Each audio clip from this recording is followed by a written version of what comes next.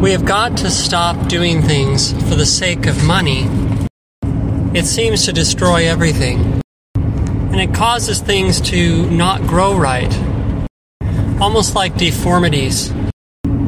Or something that you could compare it to in the body would be like an abnormal growth or a cancer. I suppose that's one thing they do. It's something I'm thinking about, but there are other things too, I'm sure. And it creates all sorts of problems. So I'm going to give a couple of examples. And to start, I'm going to go back to the Dust Bowl, which is something I've talked about in a previous piece that I wrote a few years back. During the grain boom that preceded the Dust Bowl, farmers in that region tilled up every square inch of soil they could find to plant grain. And then there was a drought, and the wind kicked up and started moving all that topsoil. And it all happened because they were thinking about grain in terms of money. They weren't thinking about grain in terms of food. Now the truth is that grain is a food. It's intended to feed somebody's body. But because farming had become about money, it overgrew. And it was said in the times of the beginning of the Dust Bowl, those first years when they were still harvesting, that the great grain boom busted, and there were great mounds of grain rotting at the train yards. And all because people were farming for the sake of money and not for the sake of husbandry of the land or of feeding people. Another example is a person I met recently told me that up in Wisconsin, where he is from, there's a bunch of paper mills. Now, the way that they make paper nowadays is that they grow trees like in a farm. And then they, after 15 years or so, they basically mow them down and make paper. So that's where paper comes from. Well, it's interesting that now, from what he was telling me, that several of the paper mills have closed, and most of them are now closing because they can't make enough money. And so what they've actually done is they've mowed down even their future crops. So like even the crops where the trees aren't ready to be harvested for another 7 years, they're just mowing them down, and their intent is that they're just gonna close down the paper mill as soon as they finish with those crops. And again, because making paper was about money, it wasn't about helping people to communicate using paper or helping people wipe their bottoms, with toilet paper. Because that wasn't the focus. Well, then when it no longer made financial sense, then the people backed out of doing those things. And the last example I'll give is that of housing right now. I heard a report just the other day that said that I heard a report that was saying that basically we're due for another housing bust, and a huge another economic downturn like in 2008. Which, go figure. Of course, anybody that with eyes could have seen that was coming. But the interesting thing that this person was saying is that many people counting on housing appreciating in value. He was talking about how many people who are older, who have smaller homes, have invested money into expanding their homes, making their homes larger, remodeling. And so we have a bunch of homes on the market, which the reason they did that was because it was their retirement plan. Housing is going up, so if I invest in my house, then we can sell it, we can move into a smaller place, and it'll be our retirement or part of our retirement. And of course, the problem with that now is that houses are overinflated. Nobody can afford these big houses anymore.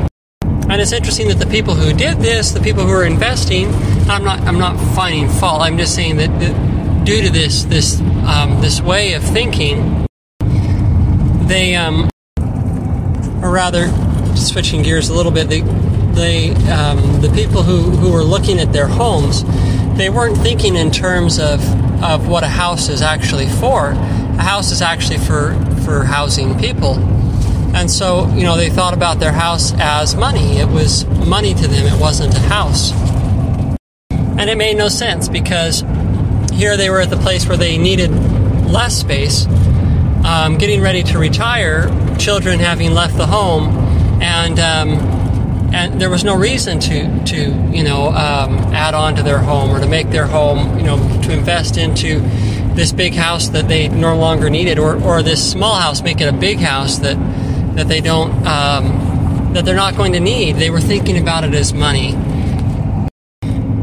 So this focus upon money creates a false sense of reality. It's not even really completely based in reality, because it's the things that money can buy that we need. It's not money itself, though at least currently in the way the world works, it appears that we need money. But if the world's ever going to get better from this problem, we have to change this. And if we don't, there will be more economic collapses, there will be more dust bowls, there will be more factory closures, etc. And what I think I suggest is that we flee from the rule of money.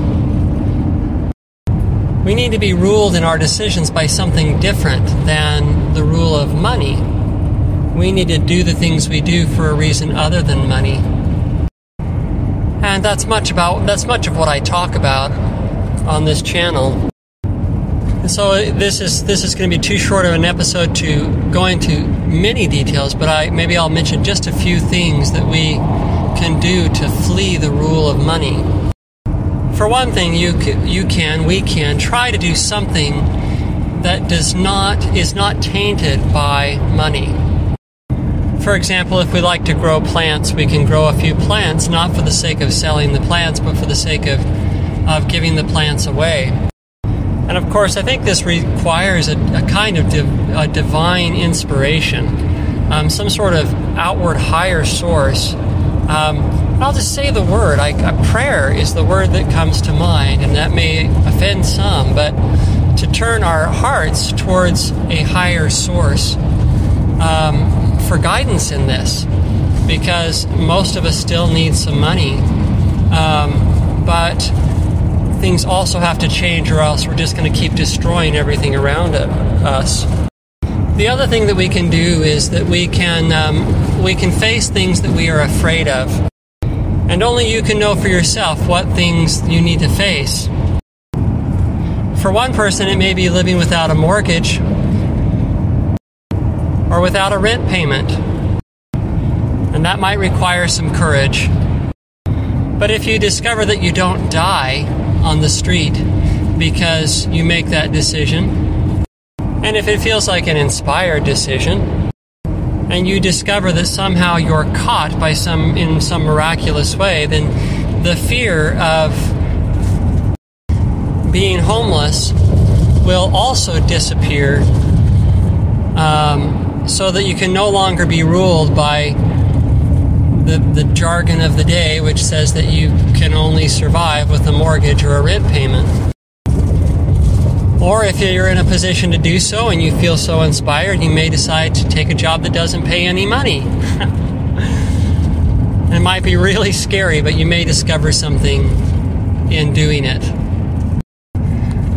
But I'm really leery of suggesting anything more, and I'm even leery of the two that I just suggested, because I think that this road is different for everybody, and that it needs to be a higher source that does the directing. It's not enough to just throw off the shackles haphazardly. But if you'll reach out in your feelings to the unseen place, desiring to be ruled by something higher than the rule of money, And if you continue to reach out, and if you really desire it, answers will come. God bless us all in the endeavor. There is a new world coming, and what I'm talking about today is a crucial part of that new world that is coming. And to get there will be sacrifices that will need to be made. And we are early in the game. But if we really desire a better world, a world that isn't run by the rule of a money-centric mindset, I believe that it's worth the attempt. God bless you all.